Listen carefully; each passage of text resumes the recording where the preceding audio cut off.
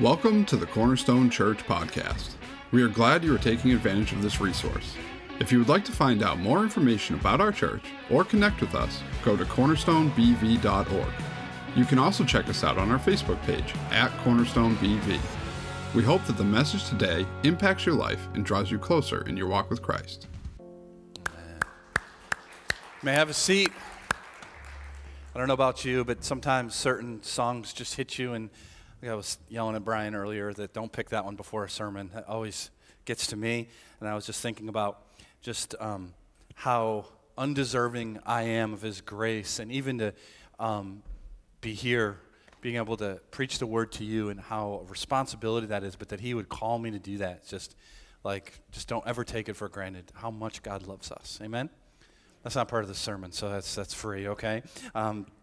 We're in this series called Warfare, looking at the armor of God, right? And so I wanted to ask you a question. If you were in a fight, right, and your enemy had one of these babies, just don't want to destroy anything, right? And they're coming at you, and it's kind of the weird rule, okay, that if you knew they were going to get one shot at you, okay, and you weren't going to be able to defend yourself from that shot, what part of your body would you choose? You can only choose one piece of armor. What would you choose? What would you cover? The shoes? It's got to be the shoes. At least you remember that. Anybody else? The head, right? But the shoes are good too, right? And I think of that because they could probably kill you here, but you already got your breastplate on, right? Of righteousness, right? Anything else, it would hurt badly and cause some damage. But if they hit you here, you're in trouble. And so we think that way when we think of that helmet of salvation. We're going to see, boy, this thing, thanks to Elaine, who actually let me borrow this. She actually saw what I was going to use. And she said, it's not going to get it done, Pastor Jamie. So some of our teens who remember VBS way back, this was Sir Neil Down, if you remember him. He left this. And so we'll use this, even though it's much heavier. And but this, besides the front, is going to look, I'll show you what a picture in the Roman helmet actually looked like in a bit. But this sort of looks a lot like it. And it's strong, right? It's that helmet of salvation. And so that's what we want to look at today. Not just the helmet of salvation and what that is, but how it protects us from the enemy. What does the enemy try to do that this will protect you from, right? So let's, before we go to the Word, let's pray together. Lord, we think of this helmet, and God, I pray that it would be a picture in our mind right now and as we leave here and beyond this week and in our lives, that, Lord, we know the enemy attacks and the victory is yours, but here we are in this war, and Lord, you've given us this armor, and I pray that we would put it on, that we would equip ourselves in the armor that you provide. It's your armor. And especially today, God, the helmet of salvation. We would revel in what that means. The enemy wants to cast doubts, and that we would put on this helmet.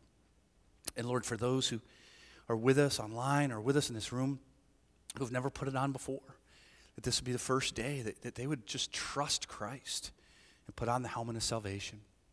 I just thank you for your grace that we can even be here and worship you and sit and just revel in the beautiful truth of your word. It's in Jesus' name. All God's people said, amen. All right, so I know it's not much of a mystery where we are, but if you need to know, it's in Ephesians 6. If you have your Bibles, you can turn there. We'll put it on the screen for you too, but it's always good to follow along. And remember, we've been in this now. This is week 5, and so we've been kind of going back to this. But before we get to the helmet, context is everything, right? We got to remember what the context is. And Paul wrote this letter to a church of people he was very familiar with in Ephesus, a church there. He spent a lot of time with them. He's now in a Roman prison, and he's written most of the letter we know as Ephesians, and he gets to this final section where he's been telling them to walk the Christian life. But now he's going to remind them, hey, you have a spiritual enemy because God has a spiritual enemy, and so how do you stand firm when he attacks, right? And so if you remember, we'll start in verse 11. He says, put on then the whole armor of God, that you may be able to stand against the schemes of the devil. Right, so then we know the schemes, he's going to trick you, right? Very rarely does the devil come up to you and say, hey, I'm the devil, I'm going to beat you up, right? He lures you into doubts and footholds in your life. And so that's where the battle is. We have to be aware, never scared, the victory's in Christ, but aware that it exists, right? And so he's not alone. He has a whole force of fallen angels that are demonic. And he says this, Paul says, "For we do not wrestle against flesh and blood, but against the rulers, against the authorities, against the cosmic powers over this present darkness, against the spiritual forces of evil in heavenly places," right? So we live in this time of darkness. This is what we call the already not yet. The victory is sure in Christ, right? But there's this not yet. And so there's this war because the enemy is allowed to some degree fight and hate God's people, hate the gospel, hate God himself and his promises. And so we're in this spot knowing the victory is secure, but still there's a battle going around, a spiritual, all around us, a spiritual battle. And he says, "Therefore, take up the whole armor of God, that you may be able to withstand in the evil day, having done all to stand firm." And then we had the first item that we talked about. "Stand therefore, having fastened on the belt of truth." And then, secondly, having put on the breastplate of righteousness. And then there's this third. Someone loved those shoes, right? "And as shoes for your feet, having put on the readiness given by the gospel of peace." And notice those first three are things that are fastened onto your body. And these last three are things that you pick up, right? So we saw last week. It said, "In all circumstances, take up the shield of faith with which you can extinguish all the flaming darts of the evil one." And then fifth, right, that you also take up or take the helmet of salvation. The helmet's heavy, right? You didn't wear it everywhere you went, right? You kind of carried it around with you. Sort of like if you watch an NFL game, right? They rarely are walking around the sidelines with their helmets on. They're kind of uncomfortable. They take them off. But then if they're going to run into the game without their helmet on, someone's going to stop and put your helmet on, right? Even more so is the soldier. Put that thing on and don't go into battle without it, right? So now I've mentioned throughout this series that Paul borrowed this whole armor of God language from Isaiah in the Old Testament. And I just want to briefly show you how familiar this might look. It comes from Isaiah chapter 59. And again, the context is his people, God's people, are feeling like their sin had finally just broken the heart of God too much. God's like, there's no one no way they can be saved. And Isaiah prophesies to them God's perspective as he sees that no man can save him. So he actually dons the armor himself and saves his people. Right, watch some of this language will be familiar to you. "He saw that there was no man and wondered that there was no one to intercede, that his own arm brought him salvation and his righteousness upheld him." Verse 17, "He put on righteousness as a breastplate and a helmet of salvation on his head." Sound familiar? Right? The whole armor of God. And so God saw no one could intercede, so he has to do that. So yeah, he saved Israel, right? But this is all pointing to a future time when God in the flesh, Jesus, would intercede and save, right? And so now, Christians who are in Christ, right, you have the ability to put on the whole armor of God. And as we've said, this is not like a video game. I mean, some of our younger people will know, like video games, they all basically work this way. You start out a certain way, and as you go, you earn more weapons or tools or something, right? For those of you who are old school like me, Mario, right? He started out as a little guy, and then he becomes a big guy, and then he has things, and he can shoot and do all kinds of cool things as you go. That's not how this works.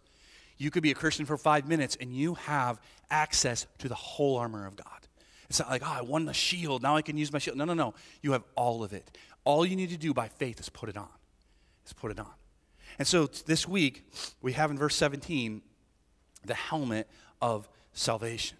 And so I promised you I'd show you. That was actually discovered in archaeology. It's an actual Roman soldier's helmet. In AD 37, Claudius became emperor, and for whatever reason, it used to be just really the top cap, but he extended it, sort of again like NFL helmets. You see some of the old things are like these leather things on their head, and now they're like fortresses, right? And he actually added the cheek, they would hang around over the cheek, and the back piece that would fit over the shoulders. And so I was going to say this is a little bit different, but similar, right? So it's heavy. That's why maybe you see why they had armor bearer. Take my shield, take my helmet, right? But when the fight is on, put it on. And so Paul says this for the Christian is salvation, right? The helmet of salvation. And so fully honest with you this week, like sometimes you study the scripture that you're going to be preaching on, and sometimes, man, it just comes. The outline, boom, boom, boom, that's what God wants, boom, right? Sometimes it's a wrestling match. And it's like, all right, salvation, it's so big, there's so much to it. What, God, do you want your people to hear? Like what? And so it was like I wrote out some outlines, scrapped them, another one scrapped, right? All Thursday I was so frustrated, right? And sat down with Pastor Bob, got his feedback, and just Friday morning as I was praying, God just laid these 4 things on very specifically. What does the helmet of salvation protect you from that the enemy is trying to attack you? And the first is, and there could be more than these, but these are what God gave me, so hopefully these will help. That the enemy wants us to doubt God's grace in salvation, right? God's grace, the helmet of salvation, God's grace. Same letter, but earlier in our, what we call chapter 2. Paul didn't write the chapters, but we put them in later. And it was chapter 2. And if you have any kind of church background, maybe you've even memorized this. If not, great one to memorize, right? Specifically because memorizing a scripture like this will help you to put on the helmet of salvation. But this is the same letter. Paul has talked about salvation, but he says this: for by grace you have been saved, so there's salvation, through your faith. And this is not your own doing. It is the gift of God. It's not a result of works, so that no one may boast. And so grace, as we say all the time here, unearned, unmerited gift, right? If you've earned it, it's a wage. You deserve it. A gift, undeserved. Very different thing. He says you can't boast about it. You didn't save yourself. You have salvation. All you did was believe. That's all we can ever do, by faith. And why I think the enemy tries to cast doubts on this, like if you look at the evidence throughout church history, like any time the church gets it messed up or there's a cult that twists biblical Christianity, what do? They add works to salvation, always, right? Just look through it. It's like, oh yeah, like there's more to it than just a cross. In fact, the cross gets pushed aside, and it's about how much you pray, how much you go to church, how much you do this, work off your sin, pay your penance, do all that, right? Martin Luther, when he started the Reformation, was one of his biggest things. Like he was always so frustrated because he was never measuring up. And finally, he really read for the first time, like really read and saw Romans, and he said, what is this grace? It's full in the New Testament. And he realized, wait a minute, I don't co-author my salvation with Christ. But the enemy wants you to think that. You know why? Because if you start thinking, okay, it's me and Jesus. Nobody knows you more than you, right? Like who knows what you've done in your life more than you? Nobody. So here's what happens. All right, it's me and Jesus, right? And then I roll out the scroll, and it should be a lot longer than this, right? It should go out beyond that, right? But written on here is all the stuff I've done, right? And I know it more than you. Remember how you bullied, right? And that's what the enemy does, right? Oh, you need to earn your salvation, but you bullied that kid in 5th grade. Remember what you said? You brought that person to tears in high school. You remember that, Jamie? Like just last week, are you kidding me? You're a pastor, and you were thinking like that, right? On and on it goes. And so now, like, that's what the enemy wants you to doubt. And so doubt the grace, which means, no, it wasn't me, it was all him. All I did was put my faith in him. And, right, what does the Bible teach us? It teaches us that this record, right, of sin was put on the cross of Calvary, right? Nailed there. And it says, he said, it is finished. It's finished. All right, so all of it's put on Christ. When he's buried, this was buried with him. Right, but the enemy wants you to doubt that. Right? He wants you to say, it's me and Jesus, and I'm a complete failure, right? And give up. But the more we understand grace, the more beautiful, rich grace, the more we realize it is finished. It's finished, right? That's why we love to sing songs, even today, like that. I think it was last week or the week before, we sang a song that is often we sing, and it's by City of Light. And here's just some of the lyrics. Though the war appeared as lost, Christ had triumphed over evil. It was finished upon the cross. There is no more guilt to carry. It was finished upon the cross. free from every plan of darkness, free to live and free to love. Death is dead and Christ is risen. It was finished upon the cross. Onward to eternal glory, to my Savior and my God. I rejoice in Jesus' victory. It was finished upon that cross. Right? Or when we sing Chris Tomlin, Jesus, Son of God, and we say, the cross is enough. Sometimes I sing a song like that, and I'll be back there, right? And like I feel, I don't know about you, but I just feel the emotion of God's grace well up where I feel like I can't even sing, but sometimes I just put up my hands. I just have to sing, because here's what I believe I'm doing, is as the enemy is saying, you're not enough, you're not worth it, you can't have it, I'm singing in the face of the enemy. It's finished upon that cross. It's done. The cross is enough, and I will not doubt that salvation. And that, when you do that, you preach that to yourself, you sing that in church or with your family or wherever you are donning the helmet of salvation and saying, no, it was finished. I will never doubt God's grace. I didn't earn it. He did, and it's finished upon that cross. That's donning salvation. That's donning the helmet of salvation. And the enemy, if you're not careful, he's going to get you to doubt it, think that you have to earn it. Nothing's more frustrating than that. I also think the second thing the enemy wants us to doubt in don the helmet of salvation is he wants us to doubt God's love. Doesn't he? How often have you wondered, does God really love me? Like a struggle happens in my life. I'm in grief or in pain. Does God really, right? The enemy loves that. He doesn't love you, barrage after barrage. God, why would he love you? Why would he let that happen in your life? Clearly he doesn't love you. If he loved you, he would do something different. Right? And I think of what Jesus said to a religious leader named Nicodemus. And again, a pretty familiar scripture. There's a reason why these are so familiar. They don the helmet of salvation. And even if you didn't grow up in church, you probably saw this in an NFL field somewhere, right? John 3:16. Right? It says, this is what Jesus said to Nicodemus. For God so loved the world that he gave his only son. But whoever believes in him should not perish, but have eternal life. For God did not send his son into the world to condemn the world, but in order that the world might be saved through him. For God so loved you, he gave you a son.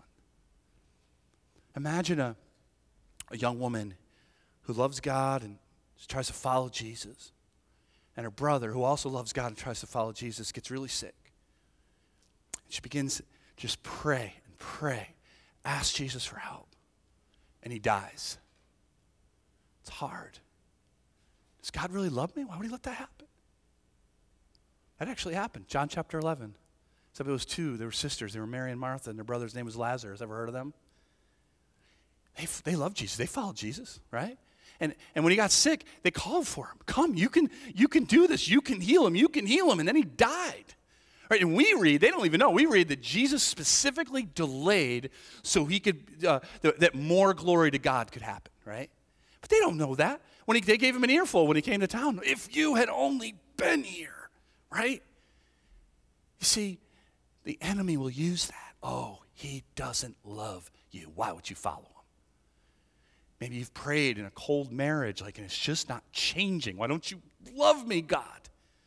Or maybe when you were younger and you had an alcoholic parent, and all you got was abuse, and you just prayed for it to stop, and it didn't. How could God love you? Or you got sick, or someone you care about got sick. Like all of these struggles, the enemy says, see, he doesn't love you. And yet we remember what Jesus said, and again we gaze upon the cross. How could we say God doesn't love me? When the enemy casts doubts about that, you can look at the cross and say, no. I'm putting on the helmet of salvation, and I'm remembering what happened there. Beaten, rejected, spit on, ridiculed, mocked, nailed, crown of thorns, blood, the most intense suffering it could ever be. Devil, you were there. You saw it. Not only that, wasn't even the worst. You saw when the darkness descended for 3 hours, you know what happened there. That in that darkness, he was drinking every drop of God's wrath that was supposed to be for me. He was drinking it, and in so doing, screaming to the world, I love you. That's the helmet of salvation. And so whenever you're feeling, how could God love me? You gaze again upon the cross and what happened there. And you realize that whatever that struggle is, whatever dark place that is, that God is doing something even more glorious in it. And you trust him. And you put on your helmet of faith. And you don't let a foothold from the enemy. That's the helmet of salvation. The third thing, the enemy wants us to doubt God's power to save. It's one thing, right? Oh, he loves you, but to love someone, but what if you don't have the power or strength to save someone? You remember the story I've told before. It's a sobering one, but it really proves this point, that a grandmother was watching her toddler grandson. We don't really know what happened. We just know she must have lost her attention on him for a little bit, and he ended up in the swimming pool, and he couldn't swim. And she said, no, there's no one on the planet she loved more than her grandson. So she dove in after him. And they were both found dead in the pool because she couldn't swim either. Right? You can love someone, but can you save them? You can love someone, but can you save them? So the enemy will say, he can't. It's not true. I hear all the time, and I bet you do too, right? That this whole thing, the Bible, I mean, it was written by men hundreds of years after it happened, and it's been changed over the years so many different times, we can't possibly know what really happened. Anyone here ever heard that? Oh, it's so common, and it drives me insane because it's just, all you have to read is one chapter out of a book and realize, right? Like, but the enemy does that. No, don't check it. It's not accurate. It's like if we throw the scriptures out, historically reliable, we throw everything from antiquity out. Did you know that? Everything. There's nothing you learn in history class that is history if you throw the Bible out. It's that accurate. We have that many measurements and proofs in place, but nobody ever cares. No, it's not true. And they just make stuff up. And it's like, but that's the enemy. Because if you read it and start believing it, wow, your life might change.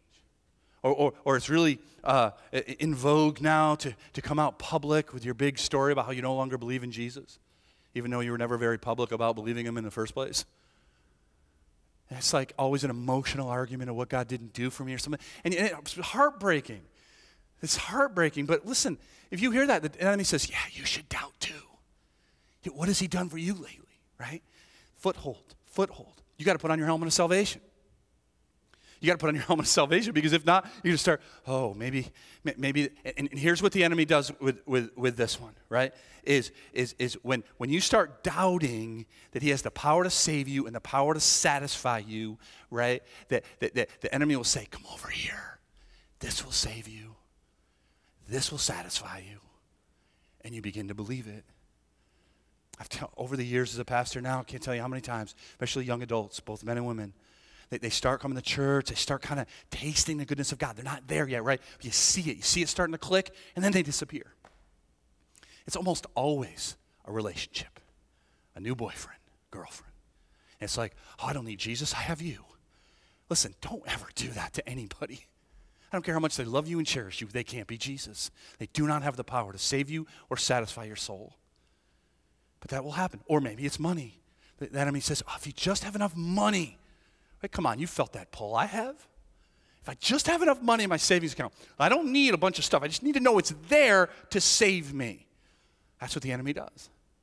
Or your job, if you just have success. Or one of the biggest ones is how people see me, my reputation. That'll save me. Ananias and Sapphira, Acts chapter 5, that happened to them. Satan influenced them. If you remember their story, everyone in the early church was selling property, right? Like so many people, and bringing the whole thing to the apostles. And it was an exciting time, and they looked and they said, yeah, we want to look like them. And so they sold property, they gave some of it, and they said they gave all of it, right? And God killed them. Don't ask. We'll get into that in some other sermon, some other day, all right?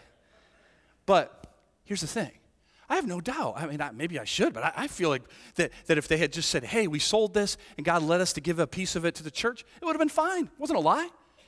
Like if you come to me and say, hey, I sold $100,000 worth of stock, and God's really leading me to give $25,000 of it to the church, I wouldn't be like, are you kidding me? That's it. Where's the rest of it, right? No, I wouldn't do that, because God's called you. That's great, that's generous. But what they were so interested in wasn't Jesus and the cause of Christ. It was how you see me, perceive me. We have our own modern day version of that. How many clicks do I have? How many follows do I have? What do I look like? How do I fit in? And it will save me if I just fit in, and it never does. But that's the enemy. Come on over here. Look for this. Always saying, right, that you need this plus or just this instead of. And so in March, coming up, we're going to have a baptism. Those who get baptized, I believe that's one of the things they're doing. They're putting on the helmet of salvation. And they're saying, no more is it Jesus and something else. I'm not going to be afraid of what people think of me. I'm not going to be afraid of what it means. I'm just going to say, I identify with the salvation and the rich hope and glory of Jesus Christ, and that's it. Maybe you need to do that. And just give up. Well, see, this is why I can't give it up. And just say, I will follow Christ, him alone. I will not let the enemy capture that anymore or try to barrage me. I'm putting on the helmet. Last thing that I want to leave you with is that I think the enemy wants us to doubt our hope in salvation. Because salvation is not just present. Being a Christian isn't just today. It's actually, it affects today, but it's looking to the future, right? And again, I'm going to give you the same letter. This goes all the way back to what we see as chapter 1. And there's a lot here that I'm not going to cover. I just want you to see written all over this the hope of salvation, right? In him, Paul wrote, same letter, Ephesians, we have obtained an inheritance. What's that? That's future, right? You're going to get it. You know you're getting it. You just don't have it yet. Right? The already not yet. Having been predestined according to the purpose of him who works all things according to the counsel of his will, so that we who are the first to hope in Christ might be to the praise of his glory.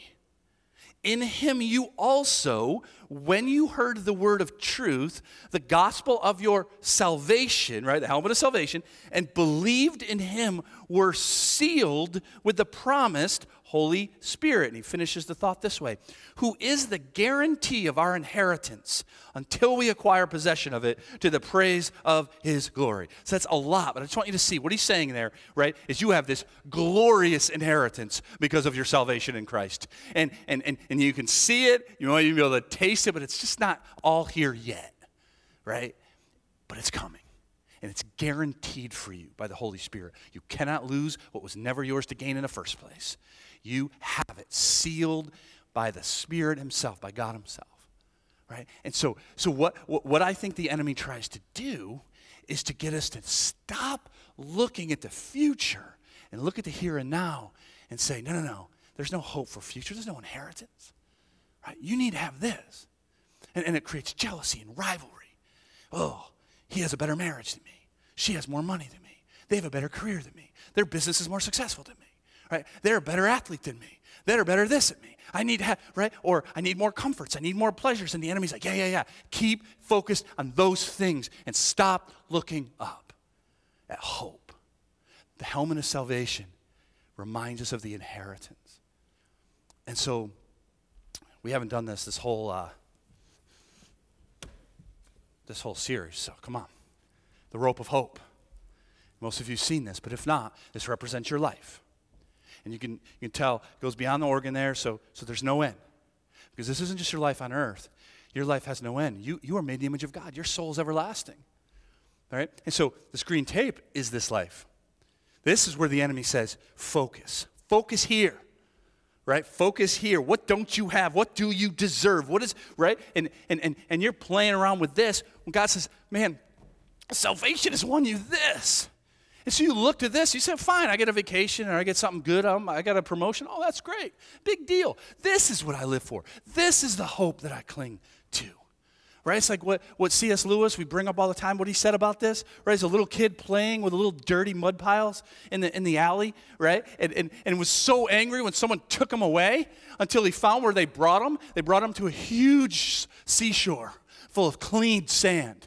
And Lewis says, we are far too easily pleased with the trinkets and pleasures of this world, little dirty sand piles, when we have a holiday at the sea that awaits us.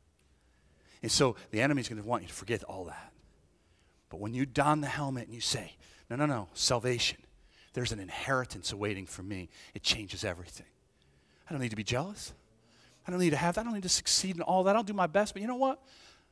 I'm putting on my helmet of salvation, and I have the inheritance coming. right? We put on our helmets and we say, Lord God, we're going to remember. We're going to remember what that cross means. Your grace, your power to save, your love for us, and the hope that we'll fix our eyes on, unwavering, as we just sang, the unwavering hope of Christ. Amen? Let's pray. Lord, we pray because the enemy attacks even now.